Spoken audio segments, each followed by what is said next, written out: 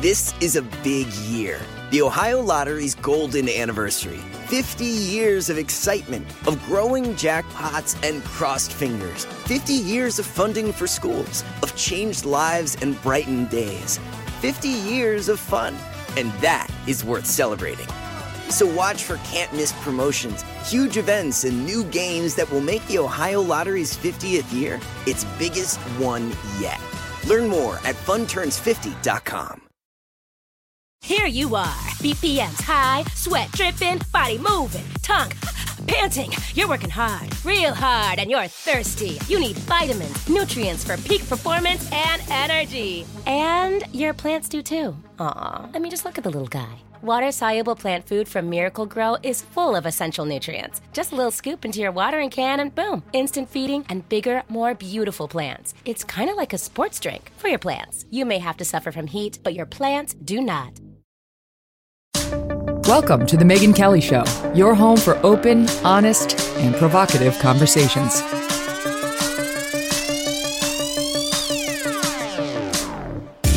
Hey everyone, I'm Megyn Kelly. Welcome to The Megyn Kelly Show. Today, we are excited to welcome Garry Kasparov back to the program. We're going to get his thoughts on the awful situation in Ukraine, but how things are going overall there. Also, new sanctions just announced moments ago against Russia in the wake of what's happened there this week. But we're also going to touch in more depth on his remarkable life and career, from chess prodigy to freedom fighter.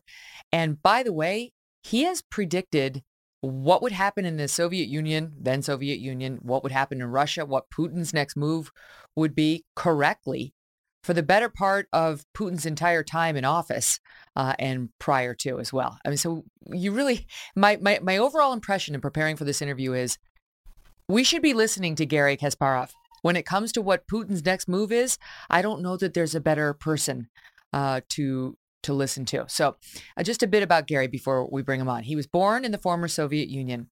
By 12 years old, he would be the top child player in all of the USSR, the world under-20 champion at just 17. Look at him there. Just if you're watching on YouTube, it's like this little boy sitting there against grown men. And the best player in the entire world by age 22. He would remain at the top of his game for 2 decades. His matches were like something out of the movie Rocky. But in this case, the Russian almost always won. And in this case, we're rooting for the Russian too. By 1996, he would even compete against IBM's supercomputer Deep Blue and win. I knew that I could learn much better because my opponent would need more time to learn and to come back with a really sophisticated counter strategy. But a year later, in a rematch, man lost to the machine, a defeat that would haunt Garry for years. It was through the game of chess that Garry Kasparov's eyes were opened to the West and to the power of democracy. It was life-changing, he says. By 2005, he decided to call it a career, putting his chessboard away to join the fledgling pro-democracy movement in Russia. He wanted his children to grow up in a truly free country. And to him, that meant a Russia without Vladimir Putin in charge.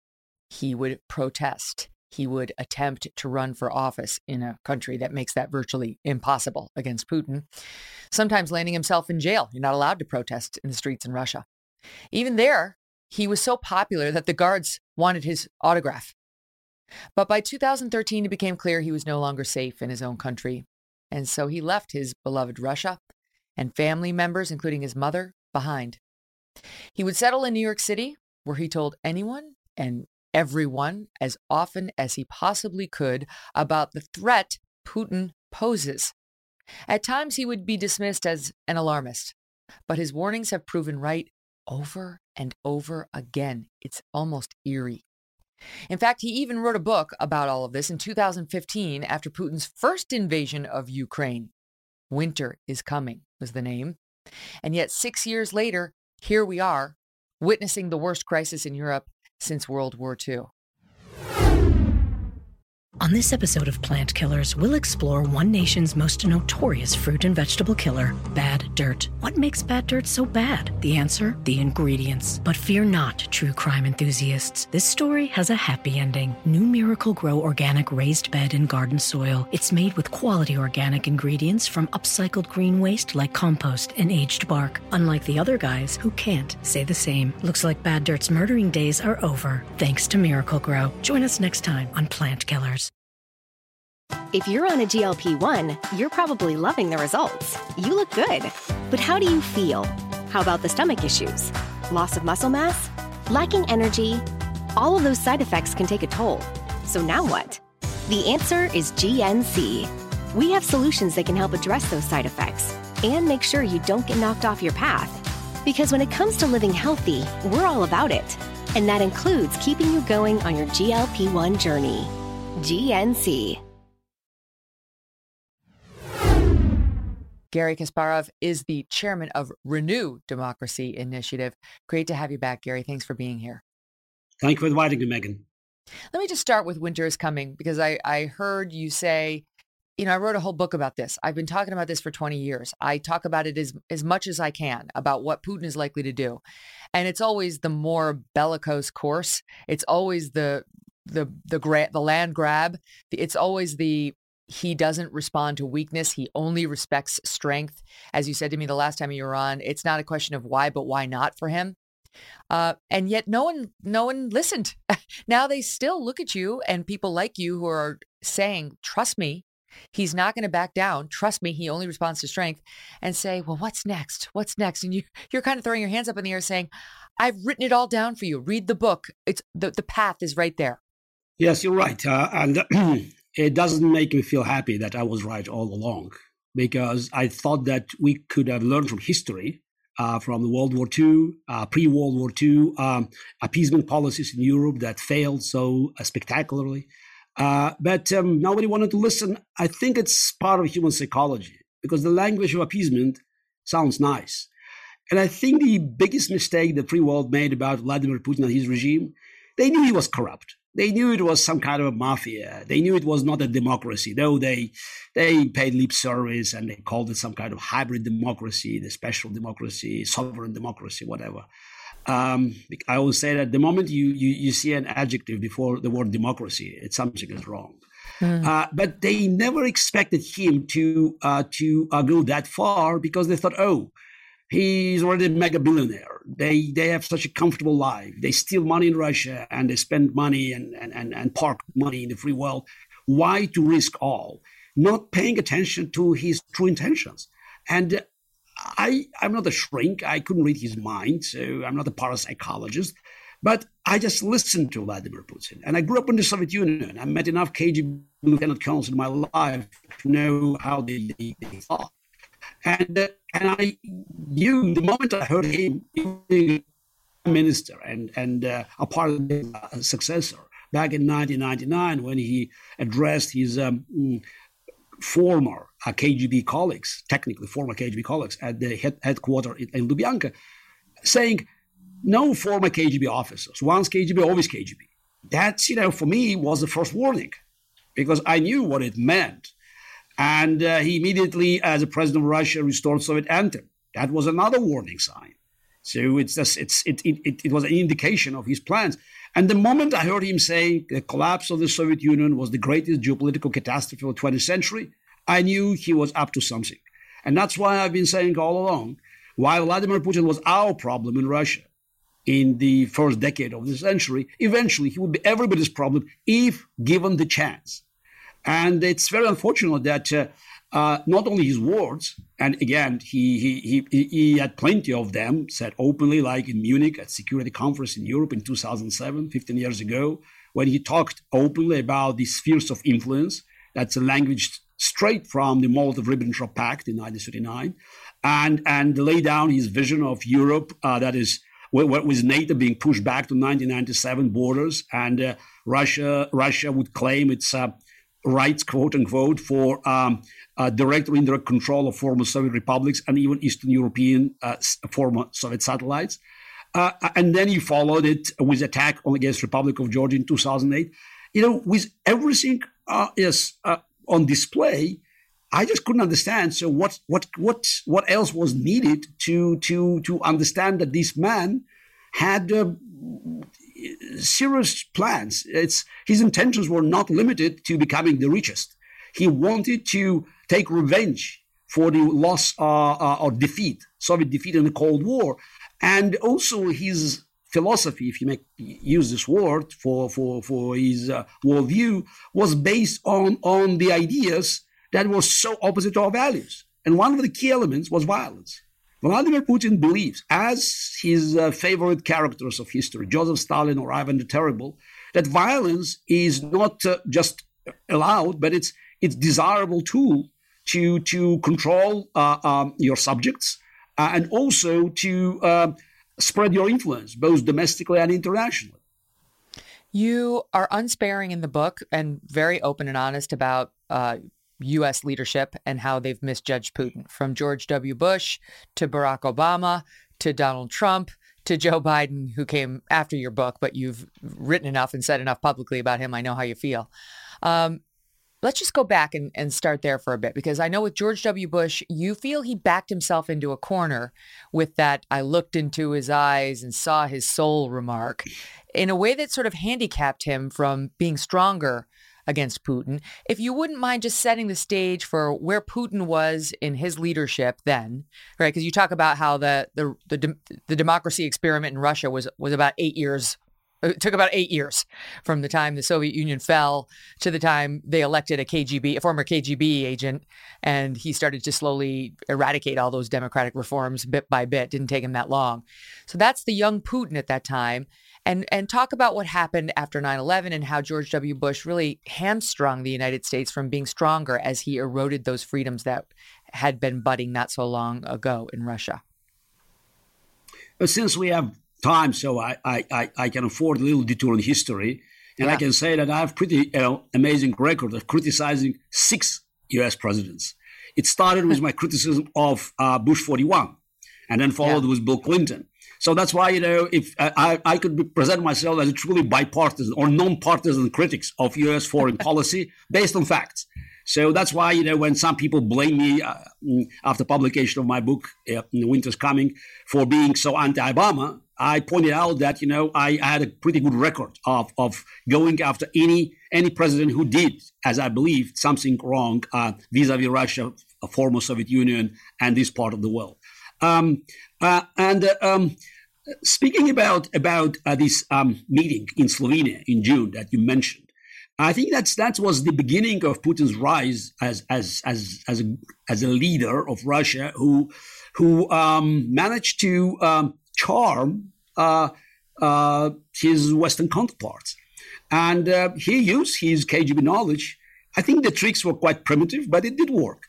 And we all know that one of the turning points in the conversation between Vladimir Putin and Bush 43 was the story that Putin told him, I believe invented, about him being baptized in the Soviet Union and wearing the cross given by the mother, and how he always had it on his chest and had to hide it because it was not it wouldn't be welcome in KGB.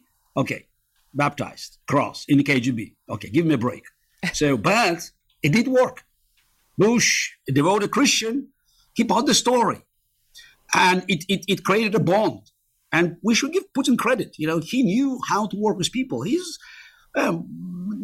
could read psychology. He could read people. That's why he was so successful in winning favors and then even friendship from some of the foreign leaders, and eventually, bringing them to the side, even using more direct means like bribes. And Garry, just to interject before you continue, even when I interviewed Putin, and I spent a fair amount of time with him in 3 separate sit-downs, one of the first things he said to me, and he knew that I was the mother of 3 children, was how much his mother meant to him, what a close relationship he had with her. It was an obvious manipulation. Absolutely, absolutely. He always, tried to play, for strengths or weaknesses of the opponent. It's well known that his first meeting with Angela Merkel, knowing that she did dislike dogs, he brought his dog, to the meeting. So This is, again, he knew how to work with individuals at, this KGB school, also probably lessons from the streets of Leningrad, some of the sub-criminal culture where it was very important for survival, to actually read your counterpart, to read your friend or your enemy. And it did work with Bush. And then the moment came, 9/11. He was the first foreign leader calling Bush. He knew that was something that would stay in Bush's mind. It doesn't matter what he said. He just offered, condolences and full support. And he knew that he had Bush, on his side. And anything he did afterwards, I think that Bush had great difficulty until the invasion of Georgia in 2008. Difficulty of looking at Putin's record. Looking at not only his record, in KGB, this presidency, but also his record as a president, the Second Chechen War, the hostage crisis in Nordost, the theater in Moscow, when the hostages and terrorists were killed, many 150 roughly were killed by this North agent. Beslan, the school was burned, also terrorist attack. The school was burned to the ground. With 335 people being killed, more than half of them children, and the murders of political opponents, including Litvinenko, a former KGB spy who was poisoned by polonium-210 in London. So everything that could point out at Putin's true colors, Bush ignored, because I think the power of the first contact, and also the Putin's willingness to always accommodate Bush, because they had many more meetings afterwards. And that's all, helped Putin to neutralize America's opposition, even at the point where they went after Yukos and Mikhail Khodorkovsky, the most successful oil company in Russia, the biggest one. And it was about to merge with one of the largest U.S. corporations to create the mega company that would hopefully, I thought, change the course of Russia, and it would bring our country into this global trade as a partner, not a spoiler. And Putin stopped it. In President Khodorkovsky, a privatized or reprivatized company, gave it to his own buddies. And U.S. administration, okay, shrug their shoulders. Because they seem to have an attitude of, look, all the stuff that's happening in Russia, that's Russia's problem. We have our own problems here in the side of the United States. We're now fighting a war against bin Laden, the Taliban, and we're not going to be able to focus on their human rights for the time being. But you make the case, okay, that's one thing, 9/11, but because you're a master strategist. That's how you achieved all of these chess titles and victories all your life. We should have been, as you write, quote, pressing our advantage as soon as the Berlin Wall came down. And instead, as soon as it came down, we pressed the brakes. We retreated. And so it wasn't just, after 9/11, we were busy. The two previous presidents who you said you criticized, H.W. and Clinton, didn't handle things the way they should have. Once we had the moral authority after the Berlin Wall fell. Yes, going back to 1991, because it's relevant, since one of the very important moments in 1991 was Bush's famous speech in Kiev, Chicken Kiev speech, a few months before the collapse of the Soviet Union. And in this speech, allegedly penned by Condoleezza Rice, he warned Ukrainians about this pro-independence movement.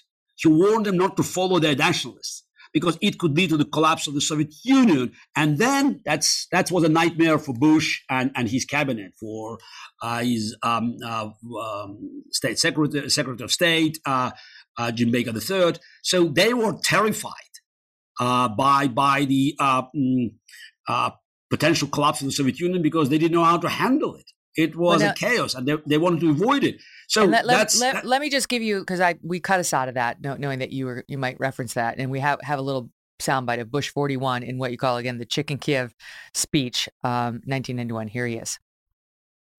In Moscow, I outlined our approach.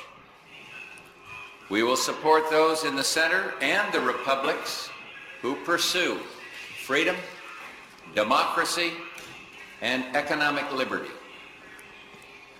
We will determine our support not on the basis of personalities, but on the basis of principles.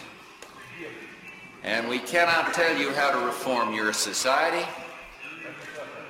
We will not try to pick winners and losers in political competition between republics or between republics in the center.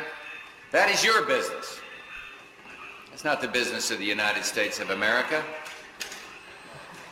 Do not doubt our real commitment, however, to reform. Do not think we can presume to solve your problems for you. So what's he trying to say there, Garry? Oh, it was a clear message, stay with Gorbachev, reform, but don't disintegrate. And it's amazing. I was young. I was 28 in 1991, but I knew that the Soviet Union was doomed. And I was, I have to admit, shocked by this all-powerful American intelligence, because we heard stories about Pentagon and about CIA, and just looking just at the wrong things and making predictions that I knew would not materialize. On November 15th, 5 weeks before the collapse of the Soviet Union, Edward Shevardnadze, who was reappointed Soviet foreign minister, visited Washington, D.C. I was also there, I was receiving an award there. And I saw on TV, it's a big celebration. Bush and Baker and other members of cabinet, they received Shevardnadze, and they talked about a new dawn in Soviet-American relations. Again, 5 weeks before the collapse of the Soviet Union. Mm. And why it's important, because now we're seeing it's like a repetition of history. We are revisiting it. Because I think one of the problems of this administration, of all relevant agencies like Pentagon, CIA, the state, is the same fear that if Ukraine wins the war and Putin's army is defeated, Crimea is returned back to Ukraine, and Putin regime collapses, what happens in Russia? So for me, it's like, seeing the sequel. And that's why I want to remind our audience about 1991. But it's amazing that now we are in 2022. We could have learned something. Mm-hmm. And as you said, the collapse of the Soviet Union and the end of the Cold War offered America a unique opportunity to rebuild the world, to offer a new vision. In 1992, America was all powerful. You could have reformed United Nations. You could have demanded that countries would not be simply paying lip service to democratic procedures, but will carry general reforms. Democracy was a fashion. Everybody wanted to be democratic, or at least look democratic. So, and then 8 years of Clinton, 8 Clinton years, and then Al Qaeda was ready to strike. The attack on America in 2001 and 9/11, I think, was a result of failure of imagination. It's what America needed is the same vision as Harry Truman administration had in 1946. At that time, it was building institutions to oppose communism, the threat of communism to Europe and to the rest of the world. And these institutions did work. They helped America to stop communism and then defeat it. And all presidents, Democrats and Republicans alike, they pushed this agenda, relying on the institutions built by Harry Truman and his team. We needed something similar, but Bill Clinton was not Harry Truman. But also Americans had a very different attitude. It's easy to blame the leader, but I think the mood of people who were behind Harry Truman, people who won the World War II, beating Germany and Japan, and who were willing to make sacrifices, was very different from the nation that was relieved in 1991, 1992, and thought about, okay, comfortable life. It's not surprising that Francis Fukuyama book, The End of History, was a bestseller. I have to admit, I also thought that, we would never deal again with the horrors of totalitarian past. Yeah, but you're making a good point, though, because the mood of the country does in large part dictate policy. That would explain, if not excuse, Barack Obama's policy towards Putin, which really seemed to be almost on bended knee. And I don't think the American people felt that way, but I do think by the time he took office, we were war weary. We were 8, right? We were 7 years into the war against Al Qaeda and so on. And he seemed to have this, you tell me, but just this utopian view of what he was capable of and how if he just made nice with guys like Putin, we'd have a kinder, gentler, better world. Yes, I think Obama's foreign policy was based on his naive beliefs that the world could be a better place if America retreat, it's not just going back to the trenches, because we had, these shifts in U.S. presidencies. You had more aggressive policy of Harry Truman, then Eisenhower more or less going back to the trenches, then JFK and Johnson, then Nixon went back to the trenches, trying to stop the war in Vietnam, actually finishing this war in Vietnam. So it was always, back and forth.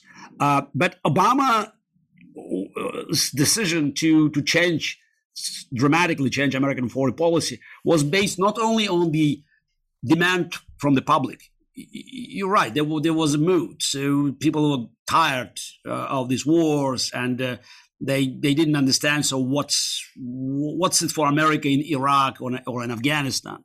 But it was ideological, and it was the growing segment of American society that demanded America's not only retreat but apology.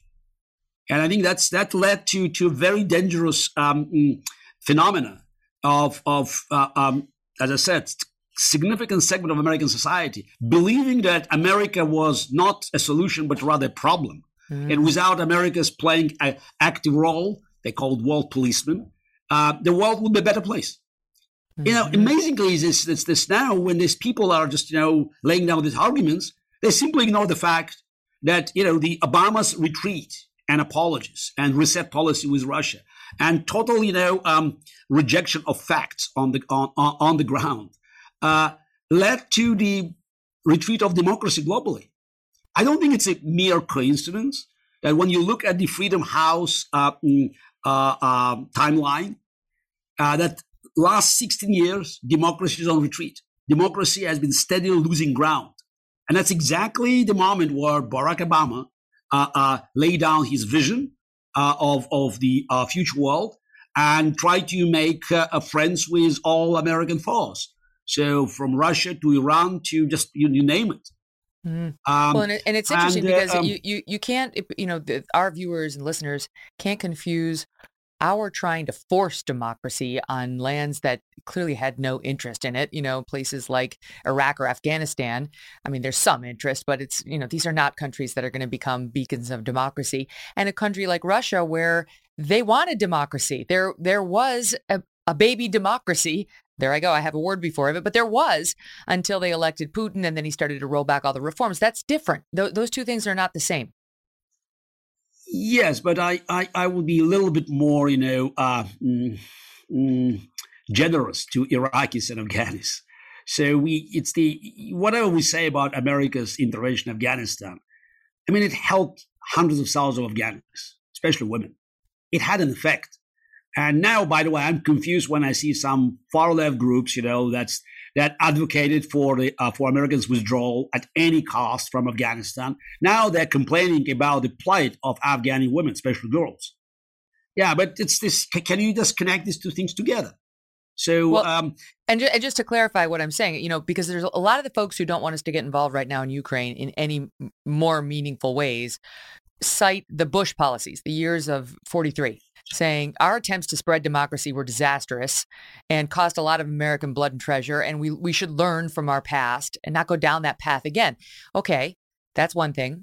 We also have to learn from the Obama years and from the Trump years. The Obama years, on bended knee with roses towards guys like Putin doesn't work. It leads him to be more aggressive in the region, and not imposing severe consequences on him is more provocative than peaceful. But I'm just trying to start at that first lesson with respect to George W. Bush and his and Condi's and Cheney's attempts to spread democracy throughout parts of the world that seem to have very little interest in it. Go ahead.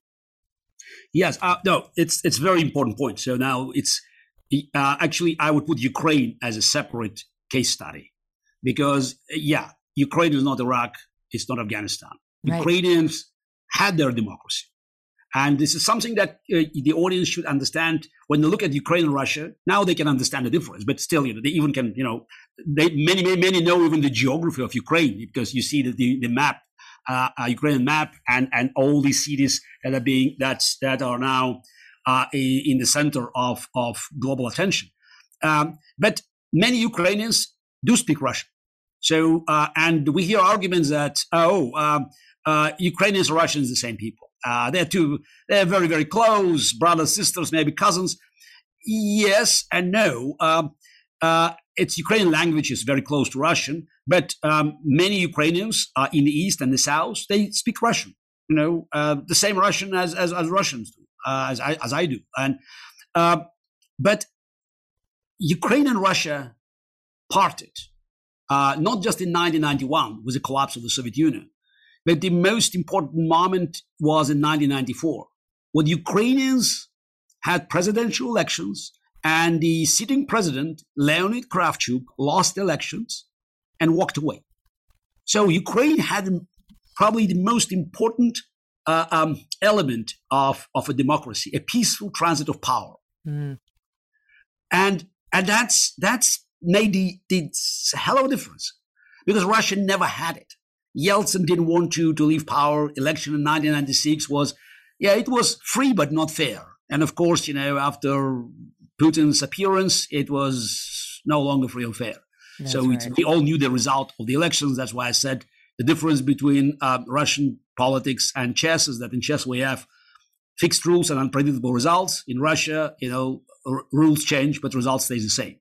It's not a game that smart man plays. Yeah, wait. Let me just stand you by there for 1 second, Garry, because I want to squeeze in something else and then come back to this, because this is important, how we got here. I mean, I think you can't understand where to go, what the right next move is, without understanding how we got here. That's where I want to pick it up in 1 minute.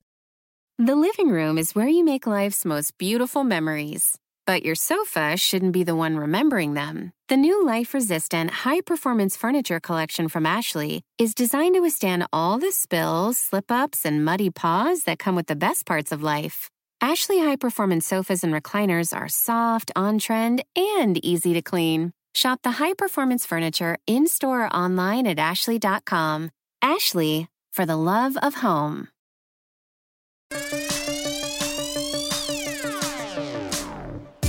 So, Garry, we talked about sort of pre-41. We talked about, pre-43, I should say, 41, and then Bill Clinton, and now 43, and his comments about Putin's soul and so on. And now Obama had a couple of massive things happen during his presidency with respect to this region of the world. 2008 was right before he came into office, when Putin took Georgia, when he invaded Georgia. And then 2014 is when he invaded Ukraine and got much more aggressive there. And there were some sanctions placed on Putin, which I think the Obama defenders would say were nice and severe and, appropriate.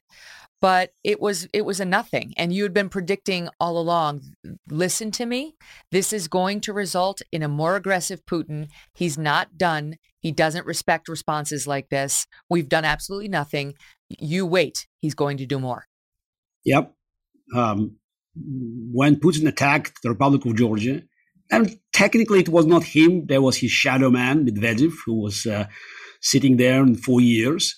And by the way, that was also an important part of Putin's plan. He was not ready to usurp power after his first 2 terms. He could sense that the moment was not right. So he needed someone who could give him this 4 years break. And for me, the last indication of his plans to stay in power forever was his decision, Putin's decision, to stay as a prime minister. If he wanted to retire, if he wanted to enjoy life, and he was already a mega billionaire, I'm sure he could have done that without any difficulties. Even with all the crimes he committed before, I'm sure he'll find, enough understanding in the free world to close eyes for that. And Russia would move into his new Medvedev era, liberalization. So that's what everybody expected. But he stayed behind Medvedev. Technically, by Russian constitution, by the law of the land, Medvedev could have fired Putin with a stroke of his pen. But in mafia-like structures, in dictatorships, it's not about official position, but it's about unofficial grip on power. Technically, Stalin was never the head of the state, but he was calling all the shots. Same with Putin. And to my surprise and horror, Americans and Europeans have been spending years, numerous attempts to court Medvedev and his entourage, trying to sort of build relations and to offer Medvedev some kind of political clout to make sure that Putin would never come back. Of course, it failed, and the aggression against the Republic of Georgia was the first sign that Putin was ready to move. And his speech in Munich was not just a declaration, but it was a plan. And Obama's first act was an offer a policy of reset. Yeah, the reset button Russia. with Hillary Clinton. We have that. Yes, absolutely. That moment. Absolutely. She sat there and she gave this button that was supposed to say reset in Russian. And I know you've pointed out that's not what it said. We misspelled it. Yeah. What did it say in fact? Yeah, it was overweight actually. Yes, it was totally opposite. They added, 2 letters. Somebody State Department, blew it up. Yeah. So embarrassing. So it was just that it was a doomed policy, and it started with a big mistake, in definition. Yeah, and then you had Obama caught on tape saying to Medvedev, "I just need more flexibility after the election." But that was 2012 already. Yeah. But it's the after attack on the Republic of Georgia, Americans basically ignored it. Europeans spent months trying to make sure that the blame is split evenly between Russia and the Republic of Georgia, trying to find any plausible explanation to blame former president of Georgia, Mikhail Saakashvili, for provoking Russia. Because then we don't have to get involved. We don't have to get involved. Oh, yeah. But Saakashvili knew that it was imminent. Invasion was imminent. And after the invasion, in August 2008, I wrote an article in the Wall Street Journal saying Ukraine would be next. And when people asked me, how did I know? I said, I looked at the map. And it was very clear.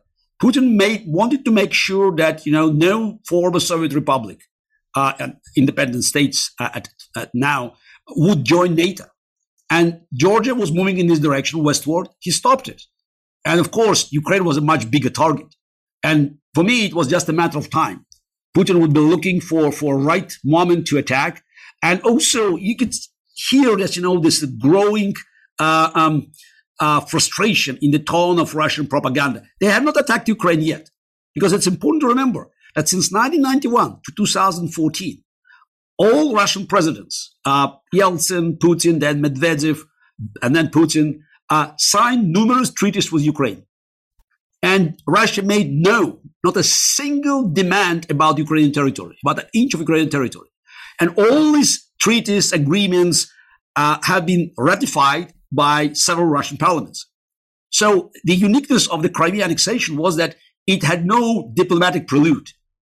Even Adolf Hitler or Saddam Hussein, they tried to pretend that they had claims. They were talking about Dancing Corridor as Hitler, or Saddam Hussein about Kuwait as being, taken away from Iraq by British colonial powers.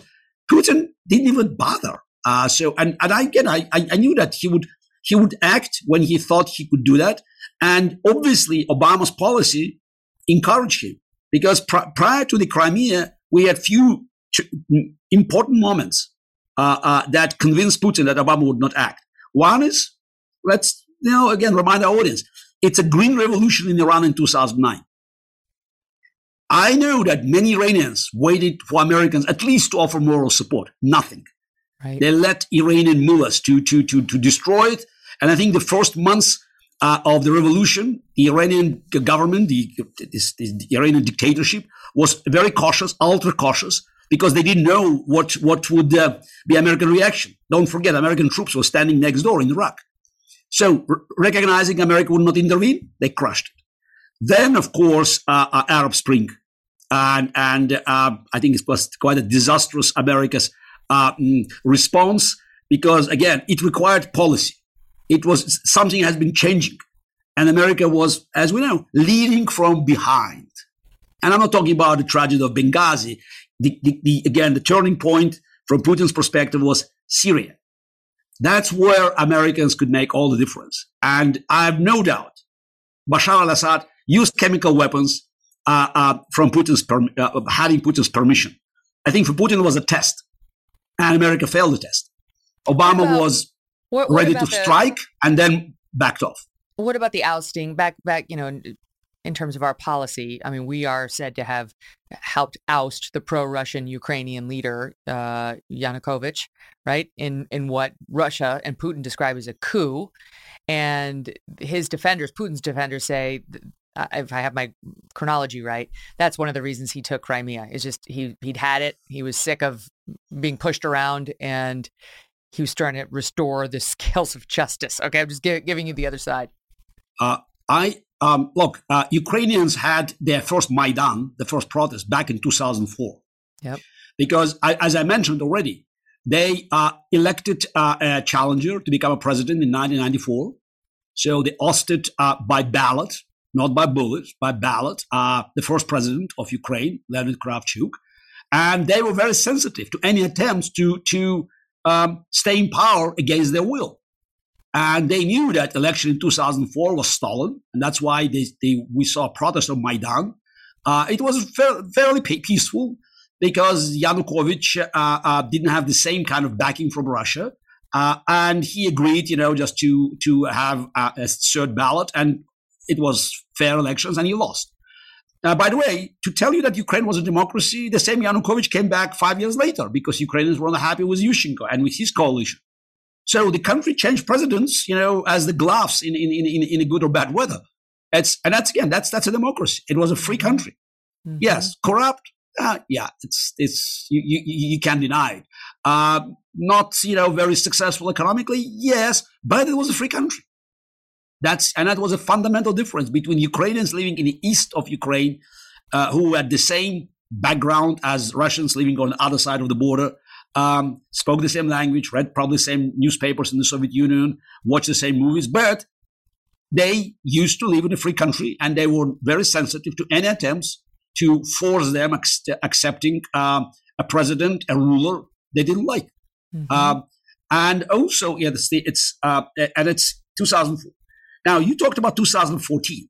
That was very violent because Yanukovych already had full backing of Putin, and he wanted to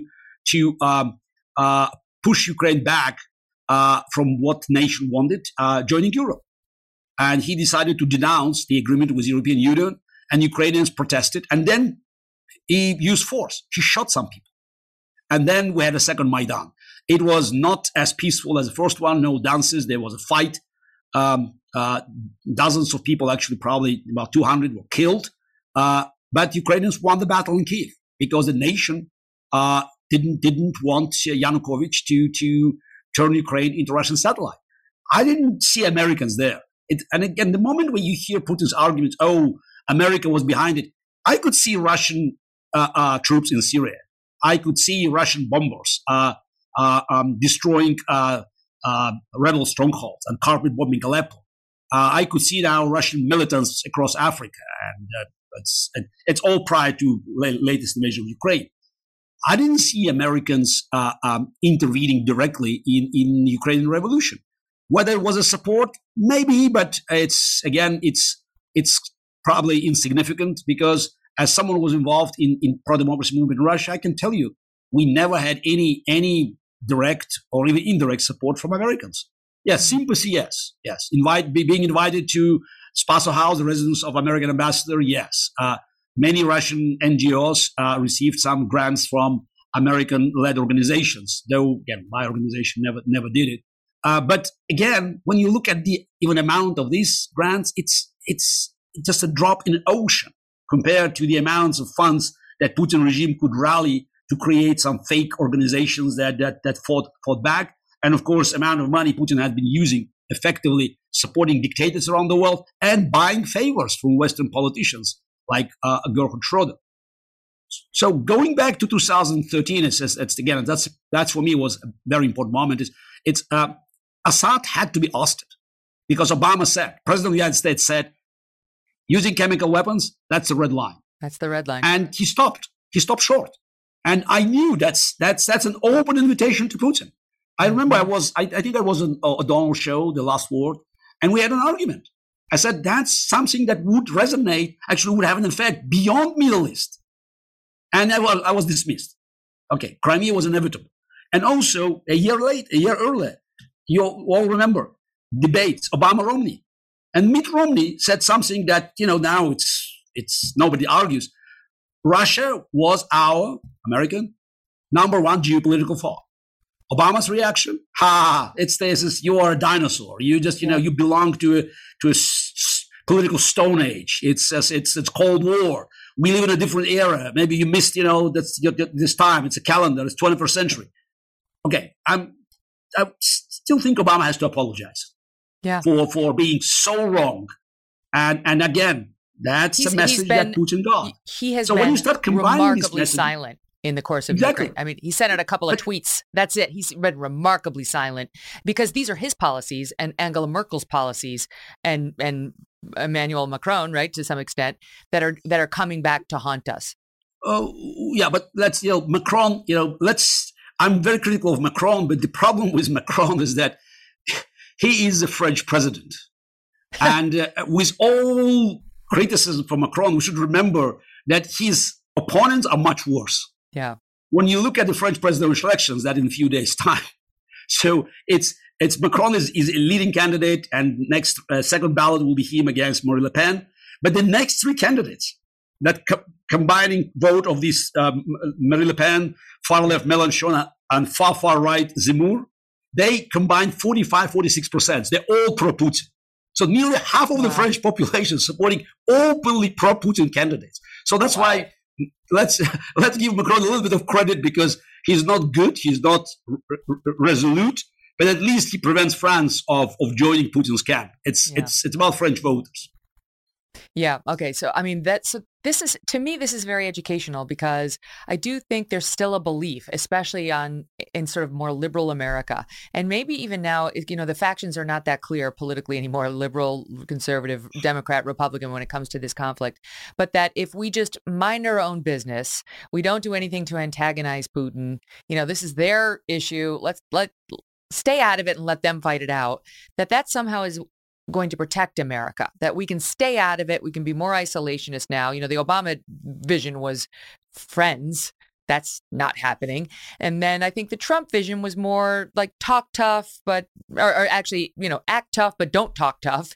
And maybe that'll get us someplace. Not exactly. And now here we are. And I think what we're learning is nothing's worked against him except for muscle. Muscle he understands, like any bully in the school ground. Yes, absolutely. And I think we have now three consecutive presidencies, Obama, Trump, and now Biden, that had very different perspectives about America's role in the world, even from Clinton and Bush 43.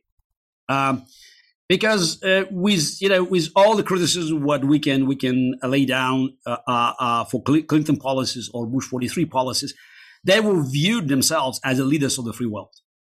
Obama, Trump, and until now, we'll see what happens with Biden administration. But originally, Biden's administration was built to also look for domestic affairs. That's the trend, and it's happened first time when we had three consecutive presidencies that wanted America to be removed from the world stage for different reasons. They were very isolationist. Yeah, and of course, it changed the balance in the world and emboldened Putin's and other thugs and terrorists and dictators to grab what's America left unprotected.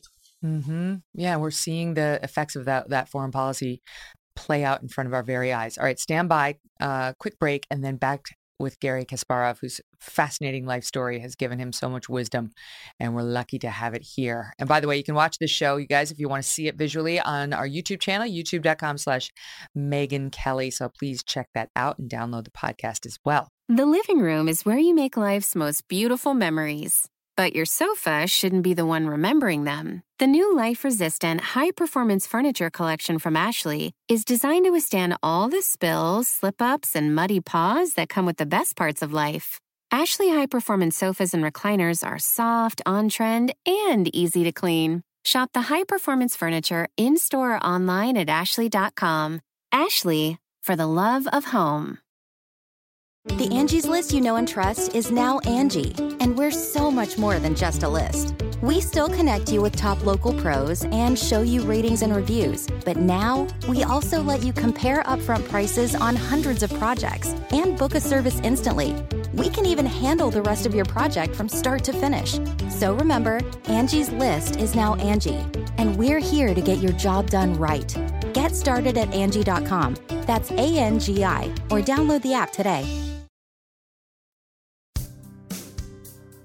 Okay, so Garry, just a little bit on the latest in Ukraine, where the war has definitely gone a lot better for Ukraine than people could have hoped when it first started.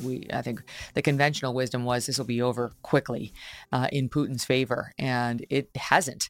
That's not to say that we don't hear about these atrocities coming out of Ukraine.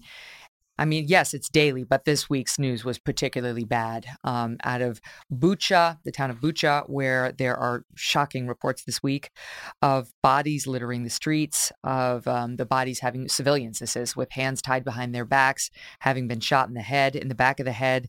Now Western leaders calling for war crimes investigations.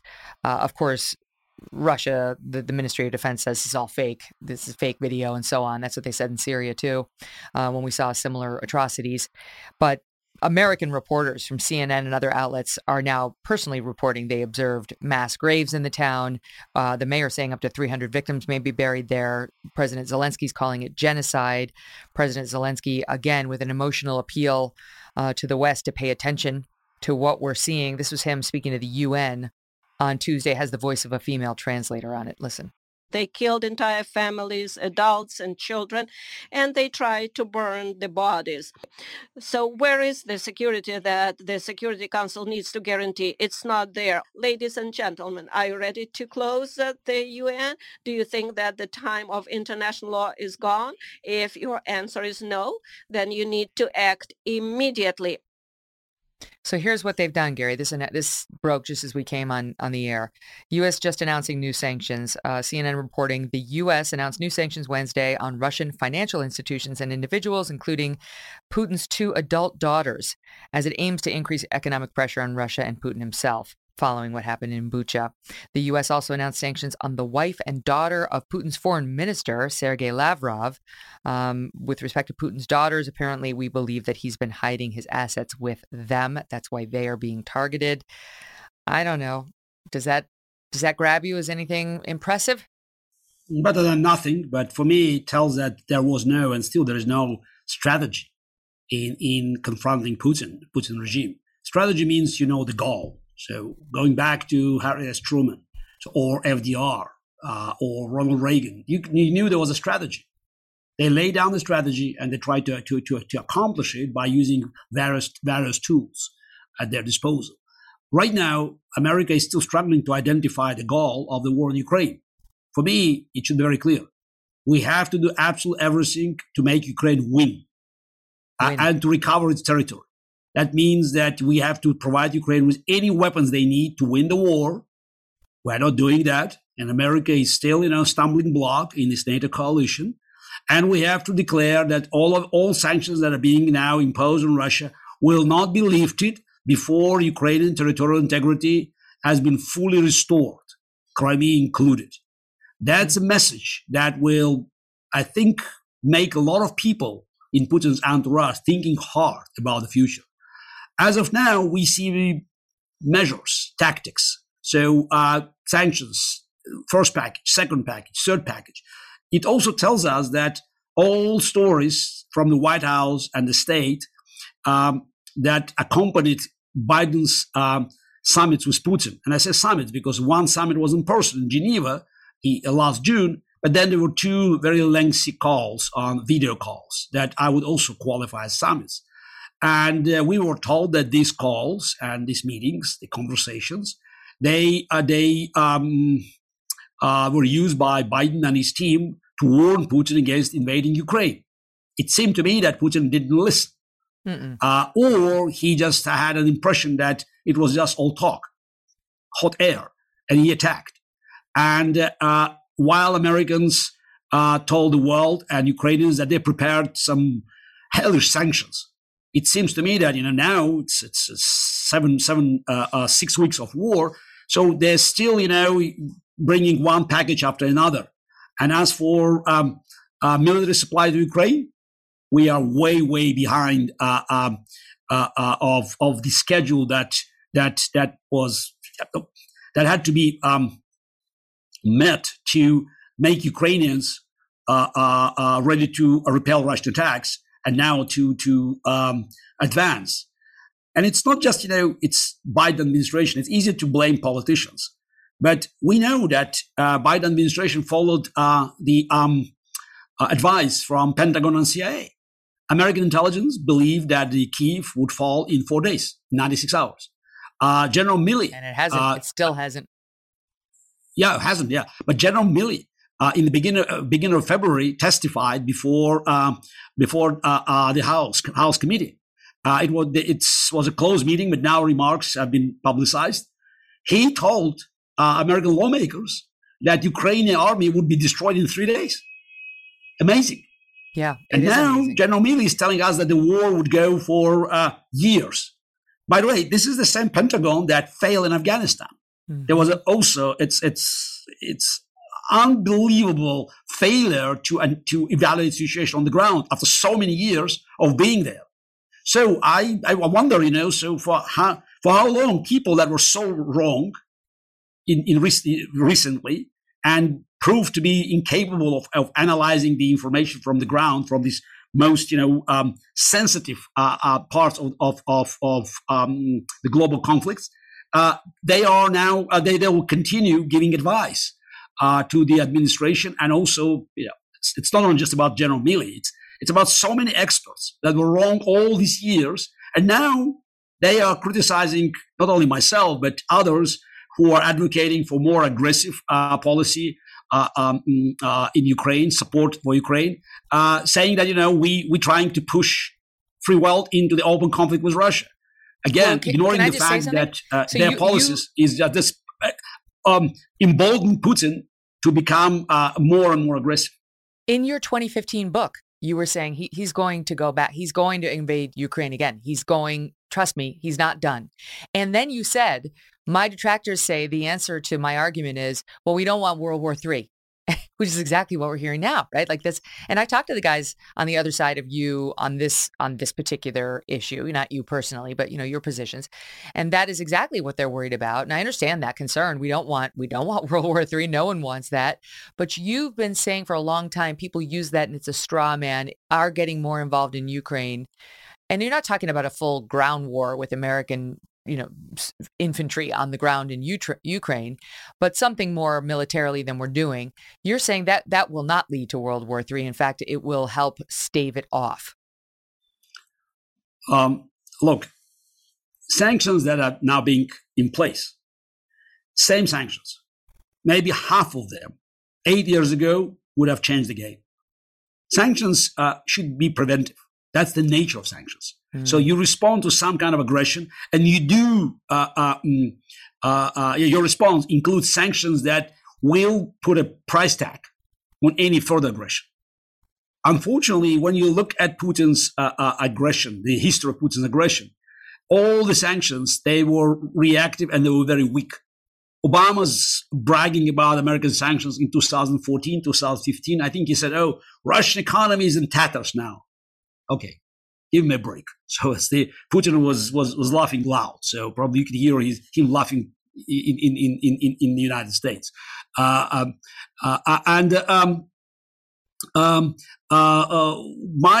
point was fairly simple. Either you have sanctions that could make the cost of aggression too high for Putin, or you help Ukraine to rearm, to give them weapons to defend themselves. Or you do both, but you will make clear to Putin that you're in the game, and that could have saved us from the disaster now. Now, that was exactly the argument you mentioned. Oh, you want us to be involved directly. It will drag us into World War III. The problem is the wars. If you go back to World War II, for instance, the wars with dictators began not because of the strengths of the free world, but the opposite. The war is a result of the miscalculation of a dictator who believes that he could move far without meeting adequate response. And that's why now we reached a point where we have to pay much higher price. And that's why those in Germany or in Europe who are saying, oh, we don't want to freeze. We can't afford a total embargo on Russian oil and gas export. Yes, but maybe you should recognize that it's your policy. 2 decades, Gerhard Schröder, then Angela Merkel, that made Germany dependent on Russian gas. And now maybe you have to suffer a little bit. Maybe you have to pay for your mistakes, for your willingness to do business with Putin, for your politicians insisting that having Nord Stream 1, Nord Stream 2 would give Germany leverage over Putin, not the other way around. And now Ukrainians are paying in blood, in their lives, for your... Can I ask you, it's not just Ukrainians, because, forgive me, but I think a lot of people are like, well, I don't want to pay more for my energy bill, and it's not my fault that my president struck a bad deal in Germany, and I have heart for the Ukrainians, but I got to worry about my own family, Ukrainians. But it's not just the Ukrainians. This is the point you've been trying to make all along. It's not going to stop there. That's what you've been warning. It's not going to stop. Yes. Exactly. It's because it's right now we have a chance to stop Putin because Ukrainians are willing to make the sacrifices. They have an army that can stop and destroy Putin's war machine. Because if Putin, God forbid, wins in Ukraine, he'll move on.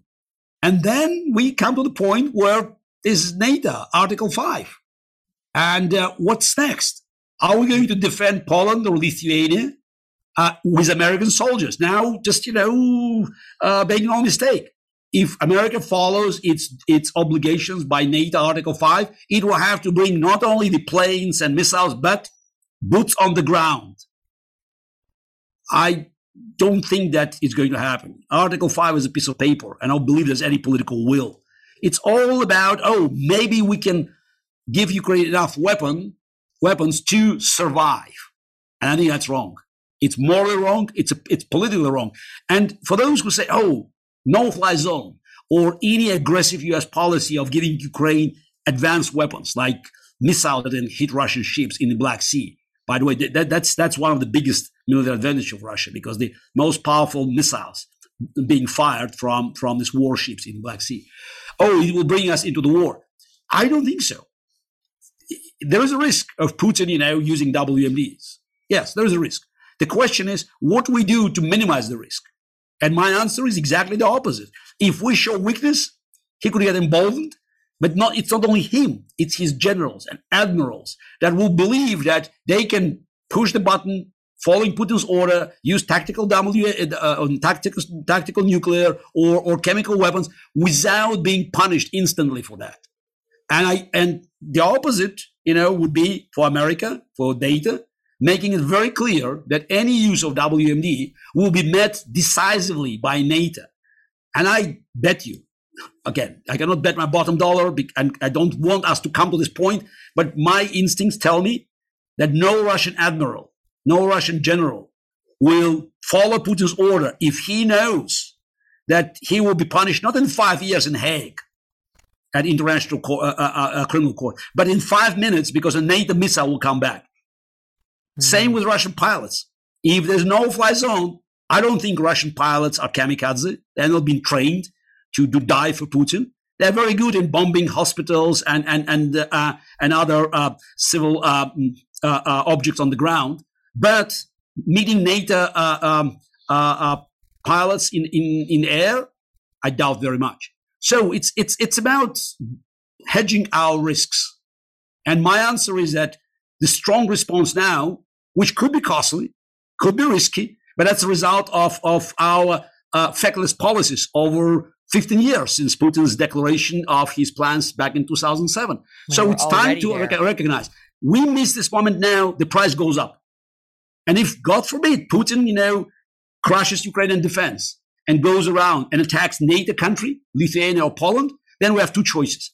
Boots on the ground, and that will pay with the blood of American soldiers, or total capitulation. The end of NATO and total triumph for Putin. And that's, again, that will resonate not only in Europe, that will resonate in the Middle East with Iran. And of course, China will immediately look at Taiwan ready to strike. Okay, I want to ask you about whether you think any of the sanctions that we've put in place will lead to a different result. Because I know early in this conflict, you were saying if we don't respond forcefully, we are going to see China take Taiwan. We are going to see Russia take more territory. Of course, a lot's happened since then, and there have been some pretty remarkable economic sanctions by, all of the West. So I'm wondering whether you think even those will act as a deterrent right now to Putin in doing anything else, regardless of how Ukraine comes out, because that's a lot of pain that they may not let up on. But before you comment on that, I just want to tell our audience, as you're speaking, I'm thinking about this. On March 16th, Gillian Tett in the Financial Times, she writes for the Financial Times, she's British, she posted an article, quote, "Why I Should Have Listened to Garry Kasparov About Putin." And she says you came to dinner at her house in New York a few years ago, and it was, quote, "a memorably intense evening." She said, as we dug into dessert, Kasparov told the assembled group of American policymakers and financiers how Putin was becoming increasingly authoritarian. This is years ago. Isolated from the West, and as a result, likely to lash out at neighbors such as Ukraine in a dangerous way. She writes that the rest of the table, quote, "rowdily dismissed his catastrophizing," and Kasparov became heated. She said, she writes, "Given Kasparov's acuity in predicting current events, I called him up. I apologized for the way that we didn't listen, and I asked what he thinks might happen next. He believes Putin has already lost this battle in the sense that his key objective of swiftly annexing Ukraine has failed, and said, I don't think a Ukrainian leader can accept anything less than the return of the land in Crimea. This war will end with a Ukrainian flag on Sevastopol." But my point is, you've been dismissed by too many with your warnings about what Putin will do next. And here you are warning, if he wins, if he's allowed to declare victory, if he's allowed to keep the territories he annexed or more, God forbid, all of Ukraine, you're saying now, he'll go further. There will be more countries he'll attack, like Poland. And that's why we need to listen to you right now. So has your prediction on that front changed at all, given the economic sanctions that the West has imposed on him? Hopefully. So we see that the Western response to Putin's aggression is getting stronger and stronger. Again, they're still, leading from behind, because we could see more atrocities. And by the way, Bucha is a first of many. It's a relatively small town.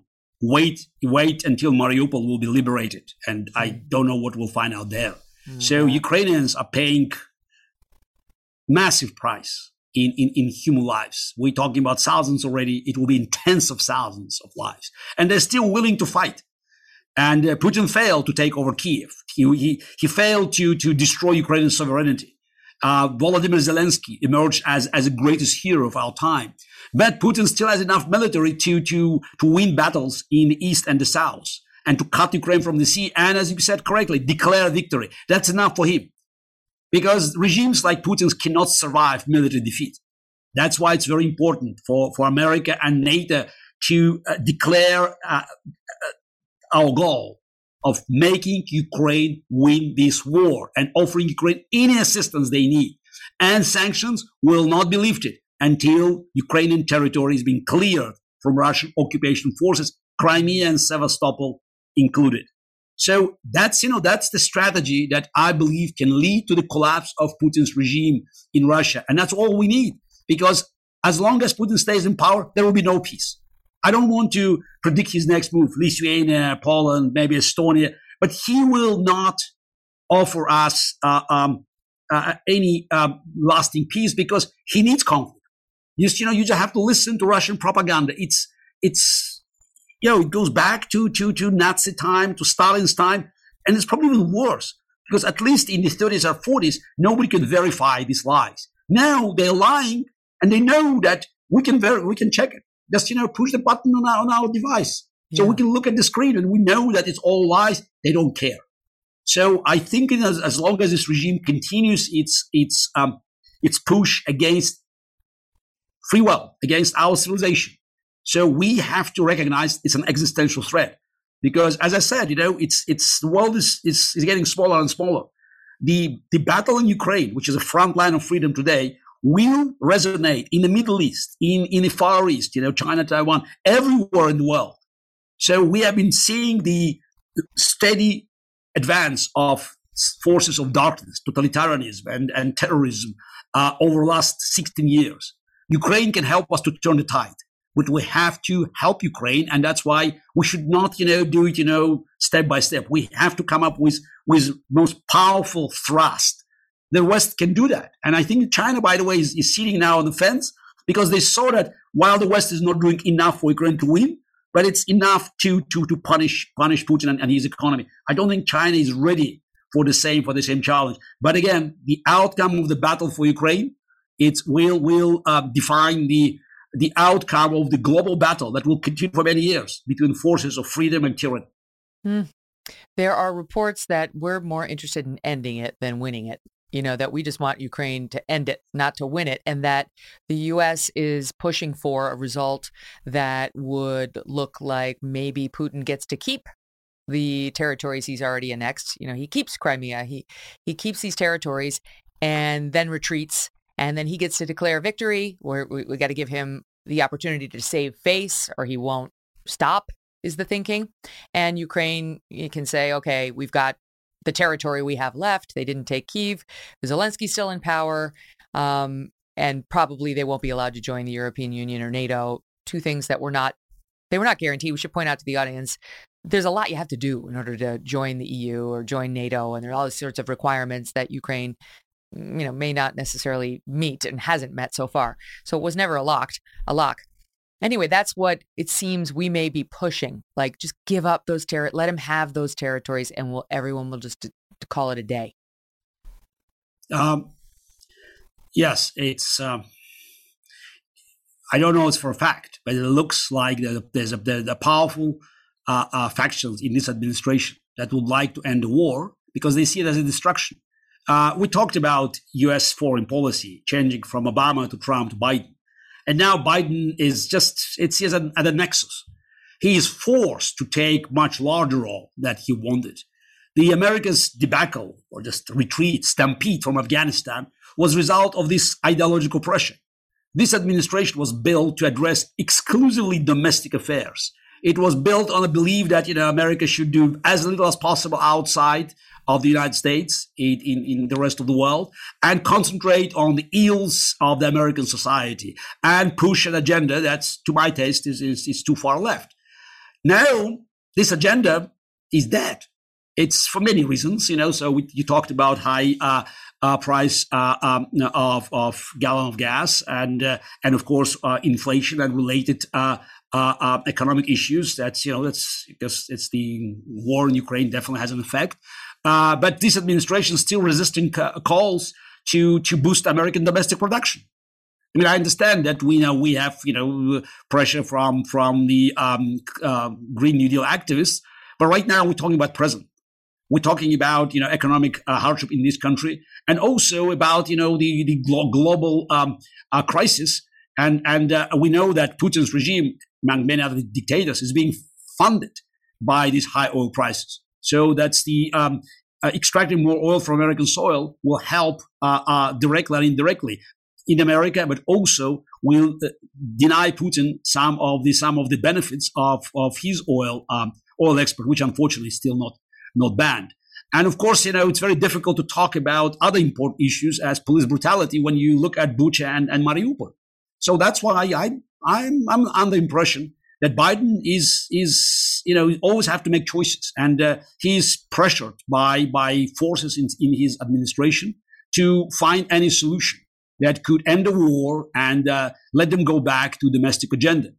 I think they already missed this moment, frankly speaking. I think that after Bucha, it's impossible to force Ukrainians to accept any deal that will look like Putin's victory. So even those who would like to give Putin off ramp, I think they are no longer calling the shots. And it seems to me that Biden's remarks about Putin's being a war criminal and Putin's not staying in power. For God's sake, this man should not stay in power. And then backtracked by administration and some members of the administration, and then him repeating it. I think it's some kind of it's an indication that there's a fight inside the White House and other agencies about the policy toward Russia. And somehow I sense that Joe Biden, who was a creature of the Cold War, he was elected in the Senate half a century ago. I think his heart is in the right place, and he's trying to push it in the right direction, but he's being slowed down by others.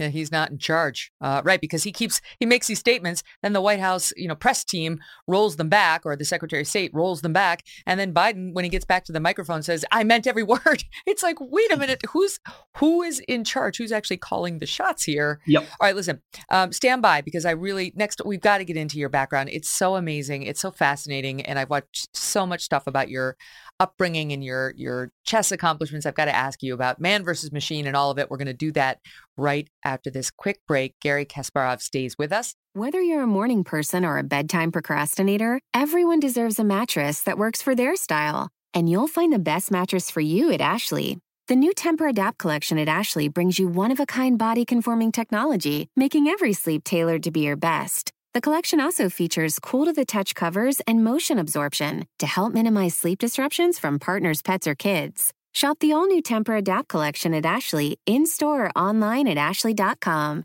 Ashley, for the love of home. Just a bit about Garry. We told you some at the top of the show. Now 58 years old, born in Baku, Azerbaijan in the Soviet Union in 1963. Now you live in New York City. But when you were a child, you became the under-18 chess champion of the USSR at just age 12. And the world under-20 champion at age 17, then to the surprise of no one, at the age of 22, the youngest world chess champion in history, at age 22, world chess champion in 1985. You defended that title 5 times. So what did your parents know that starting you in chess at a very young age was important and could develop you? I mean, I realize it was very much prized in the former Soviet Union as a sign of intellectual power and greatness. And it was one of the reasons that the USSR really loved to have all the chess champions. But is that what made your parents push you into it? Or did you show a natural aptitude right from the beginning, or both? No, it was accidental. So you're right, stating that chess in the USSR was a very important ideological tool. It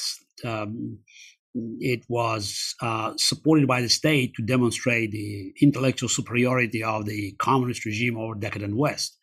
So, of course, I benefited from this state support, but it started at one of the winter evenings at home. I was 5.5, getting close to 6 years old, and watched my parents trying to solve a chess puzzle from a local newspaper, because all our newspapers had small chess section. And I was immediately fascinated by this chess, by the pieces. I didn't know chess or what, just wooden pieces. And I watched them moving these pieces, and then I learned how to make the moves. And to their surprise, so I made them just an offer. So I was quite aggressive in pushing the idea, and my father immediately recognized that I had a different mindset, because all members of my Jewish side, my father's family, so they were all musicians, except my father. He graduated the violin class, but he ended up as being an engineer. That's how he met my mother, who was also an engineer. His last decision in his life, because tragically he died when I was 7, so from cancer, just at age 39. So decision that he made, telling my mother that we had to send him to a chess club, not a music school, and that's how I entered the chess network in the Soviet Union at age 7, and I climbed very, very rapidly on this chess ladder. So by age 10, I was already one of the strongest juniors in my city, Baku, which was the 4th largest city in the Soviet Union. just all the way down south. And as you mentioned, at age 12, I was the junior champion under 18. So that was the best indication of great future laying ahead of me. So you became a celebrity within the Soviet Union. I mean, people must have known you on the street. You became a worldwide celebrity. But what was that like for you? Did you know that you were a celebrity, that you were famous, that you had power that few had?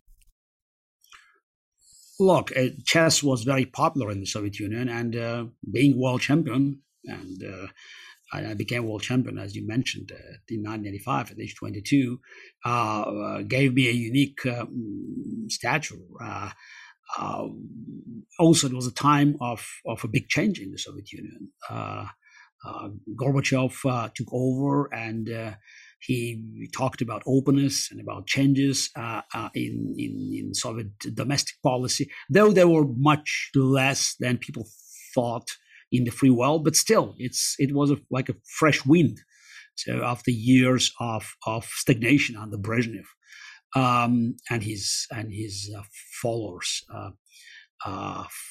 two short-lived heads of the Communist Party, Andropov and Chernenko. So Gorbachev was very, very different. I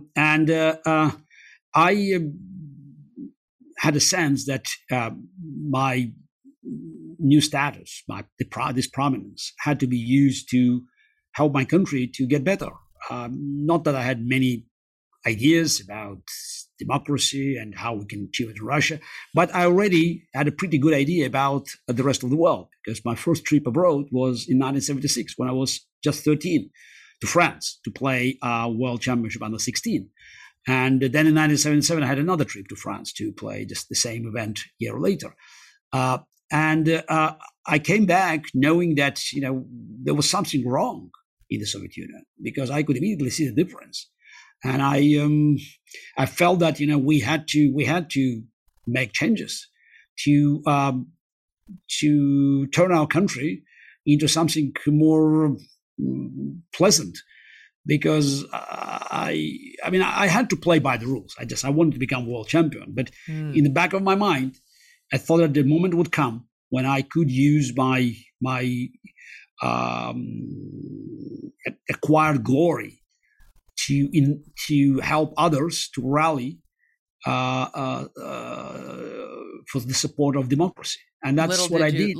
Little did that Garry Kasparov know that, within 30 years you would be allegedly on an assassination list from the Russian president, who, is said to want to target you because you've been so outspoken in pushing for democracy. That's and critical of him. I mean, it's crazy to think of. It's not something anybody over here would ever worry about with respect to a U.S. president, but it just underscores the difference between how our two countries have chosen to live or are living. One of the things I've heard you talk about in playing the chess, which I thought was very interesting, because I don't know anything about chess, but you're fascinating, is how much exertion goes on during, especially, for you, every match is big, but during the big matches in particular, the number of calories that are burnt, the number of stress that you're under, that there have been studies of this. Because, I see two guys sitting playing chess. I don't think of exertion. I think of mental taxation, but I don't think of exertion. Can you talk about that? Yeah, it seems very innocuous when, as you said, two guys sitting there just in front of each other playing chess. Or it could be two girls, or just a boy and a girl playing chess. But there's a huge pressure, because the mental pressure just somehow affects your body. And if it's a long match, when I say long match, you play many games. So 12 games, 14 games against the same opponent. When I played Anatoly Karpov, we played 24 games.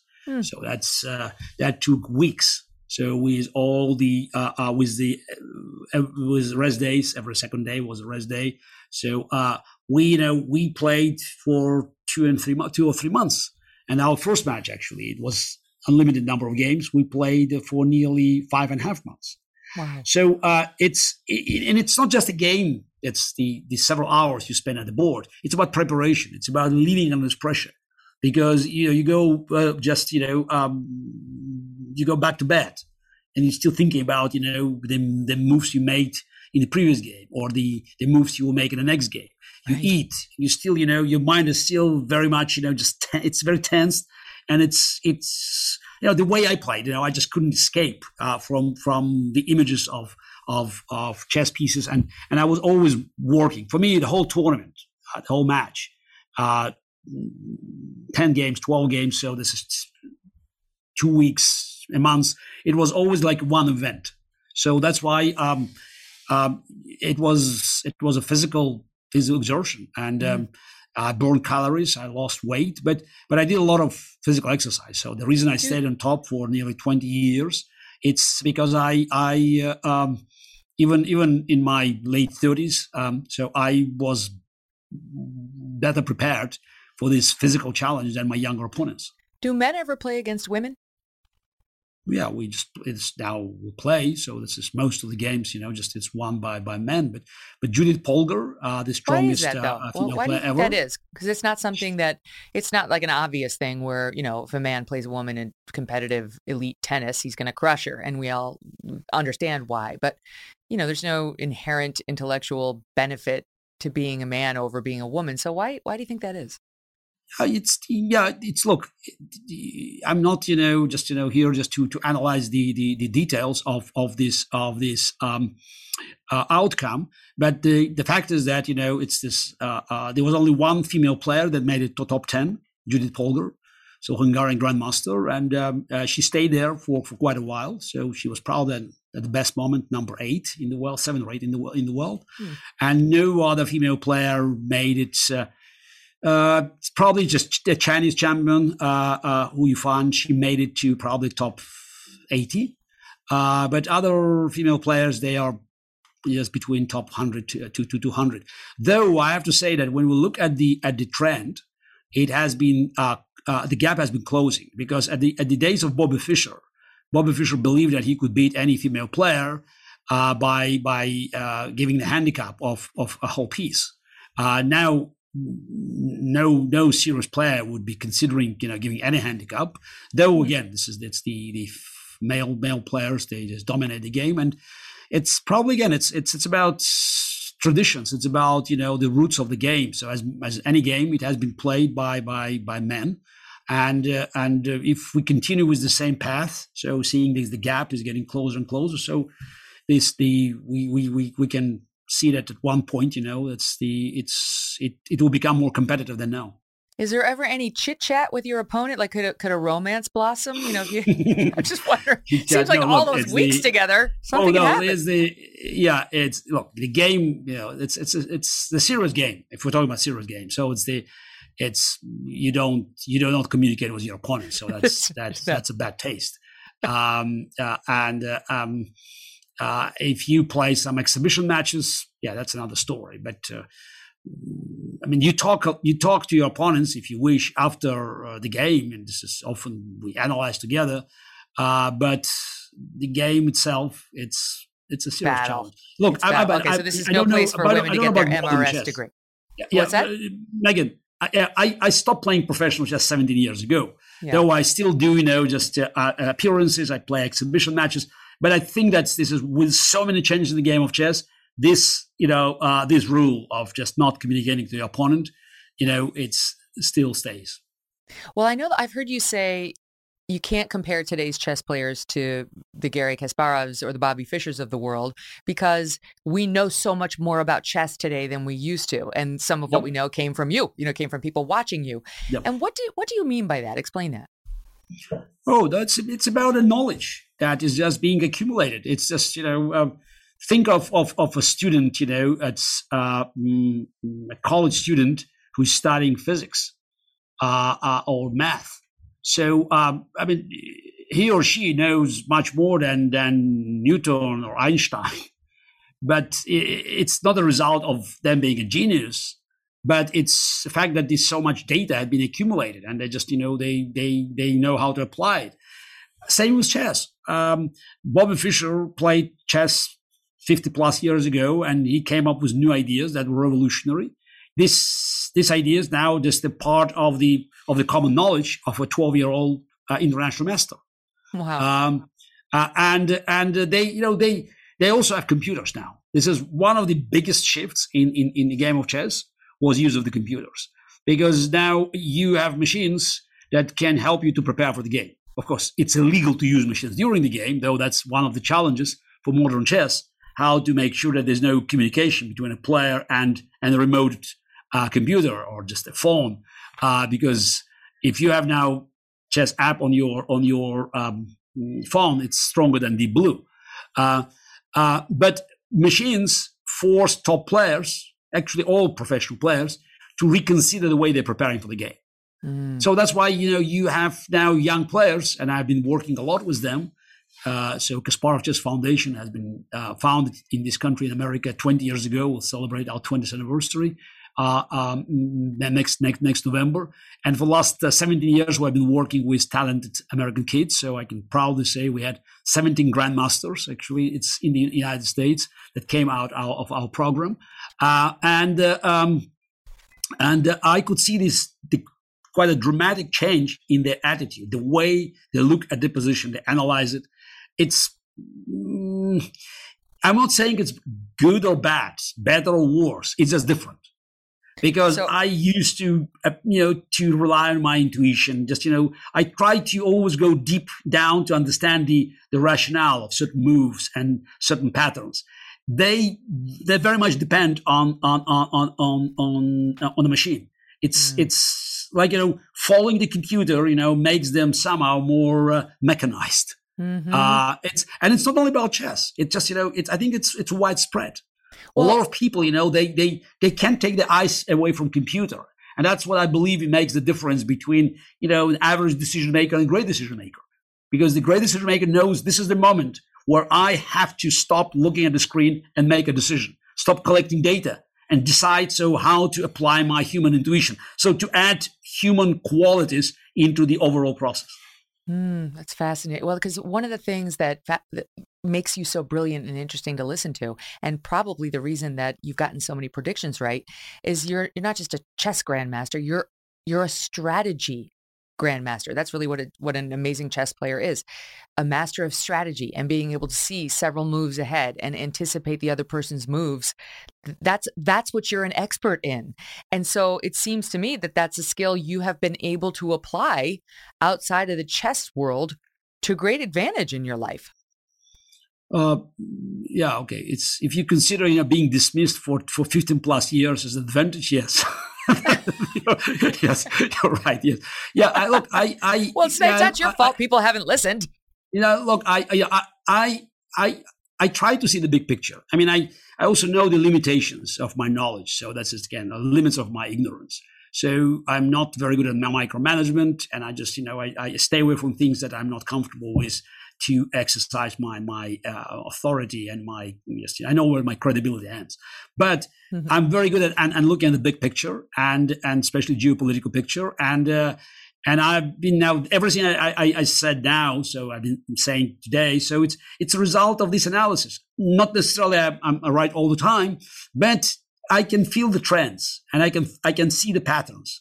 And I know that some of the predictions, they sound too aggressive, it's like, this very bellicose, because the language of deterrence is a rough one. It's not soft. It's not comfortable. It's not appeasement. It's not, let's live in peace and do business. But, it's about us recognizing that there's certain moments in history where it's black and white. I heard it so many times, Mr. Kasparov, you're a chess player. You don't understand that the life is not about black and white. It's gray. It's 50 shades of gray. You have to, you have to accept this fact. Your direct approach, good and bad, good and evil. That doesn't apply. I agree that in many instances, you have to be very cautious in offering radical solutions. But we are right now at a point where it's all black and white. So it's as simple as good and evil. And Ukrainian war simply demonstrated us that we reached a point, sort of like a climax, the moment in history where we have to make some big decisions. But unlike chess, still black and white, but no draw. You cannot end this game in a tie, right? Because when you have the our values, our belief in freedom, in the rights of individuals to for life, liberty, and pursuit of happiness. And on the other side, you have something totally opposite: believe in violence and the rights of those in power to subjugate others and to attack others at the moment they think they can get away with that. So there's no tie. We cannot end this moral game. relativism can be dangerous. No, absolutely. This is no moral. This is not a game where you have black and white pieces, because it's not about same pieces of different color. It's about set of values that cannot coexist. Okay, so last question: was it hard to hang it up? Because I know you did it for so many years. You were the world champion your name is synonymous with chess, and you brought it into the mainstream with the match against the IBM computer and all that. The first one of which he won, noted for the record, and only the second one that went the wrong way. The whole movies have been made about that, by the way, but forget that. Was it hard to hang it up? Because I know you did it for a good purpose, but was it hard? Look, by the way, speaking about the second match was IBM, yes, I was really angry and upset by losing in 1997. And I thought it would be a curse that would haunt me for the rest of my life. Now I believe it was a blessing, because I was the first human being who had his job threatened by a machine. So this is intelligent worker. And I could live, with this knowledge, and I could, learn a lot, and eventually I become a proponent of human-machine collaboration. So that's about, your failures and your ability to learn from the failures. So that's why I think now it was more like a blessing that I was part of this experiment, and now I could share my unique expertise with others. Now, speaking about 2005 decision to leave chess. No, it was not that difficult, because what I learned, from my early days, from my late mother, was that it's not just about winning. Yeah, of course it was winning, but it's not just winning. It's about making a difference. It's about, making contribution to the game. It's about expanding horizons. And I knew by age 40 that, I almost exhausted my ability to make a difference. Winning still, I could have done probably for a few more years, but what's the point? So I saw an opportunity to apply my fame and my expertise, my analytical skills, my energy for a better cause, and that was my desperate attempts to save Russian democracy, feeble democracy, but save it from an impending disaster. Because I already saw the rise of darkness, and I had no doubt that Vladimir Putin would become an existential threat, not only for Russian democracy, but for the rest of the world if given the chance. Well, I'm quite certain that there are many, many Russians who are so grateful to you for using your platform in the way you have. And we're grateful to you for being with us again today. Garry Kasparov, what a pleasure. Thank you so much for being here. Thank you very much for inviting me, Megan.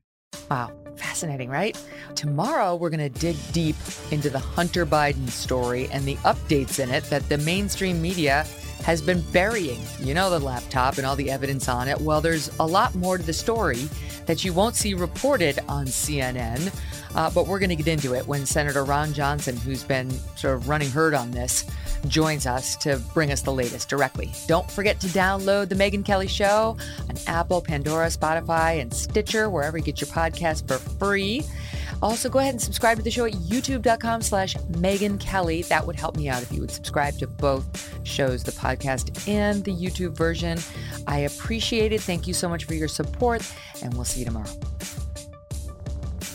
Thanks for listening to The Megyn Kelly Show. No BS, no agenda, and no fear.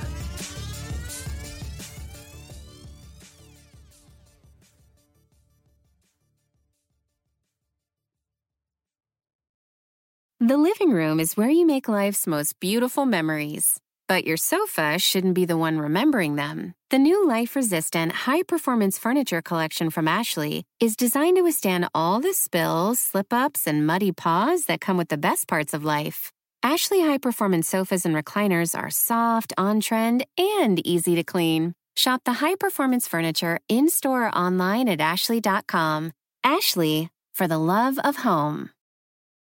you can live out your MasterChef dreams when you find a professional on Angie to tackle your dream kitchen remodel.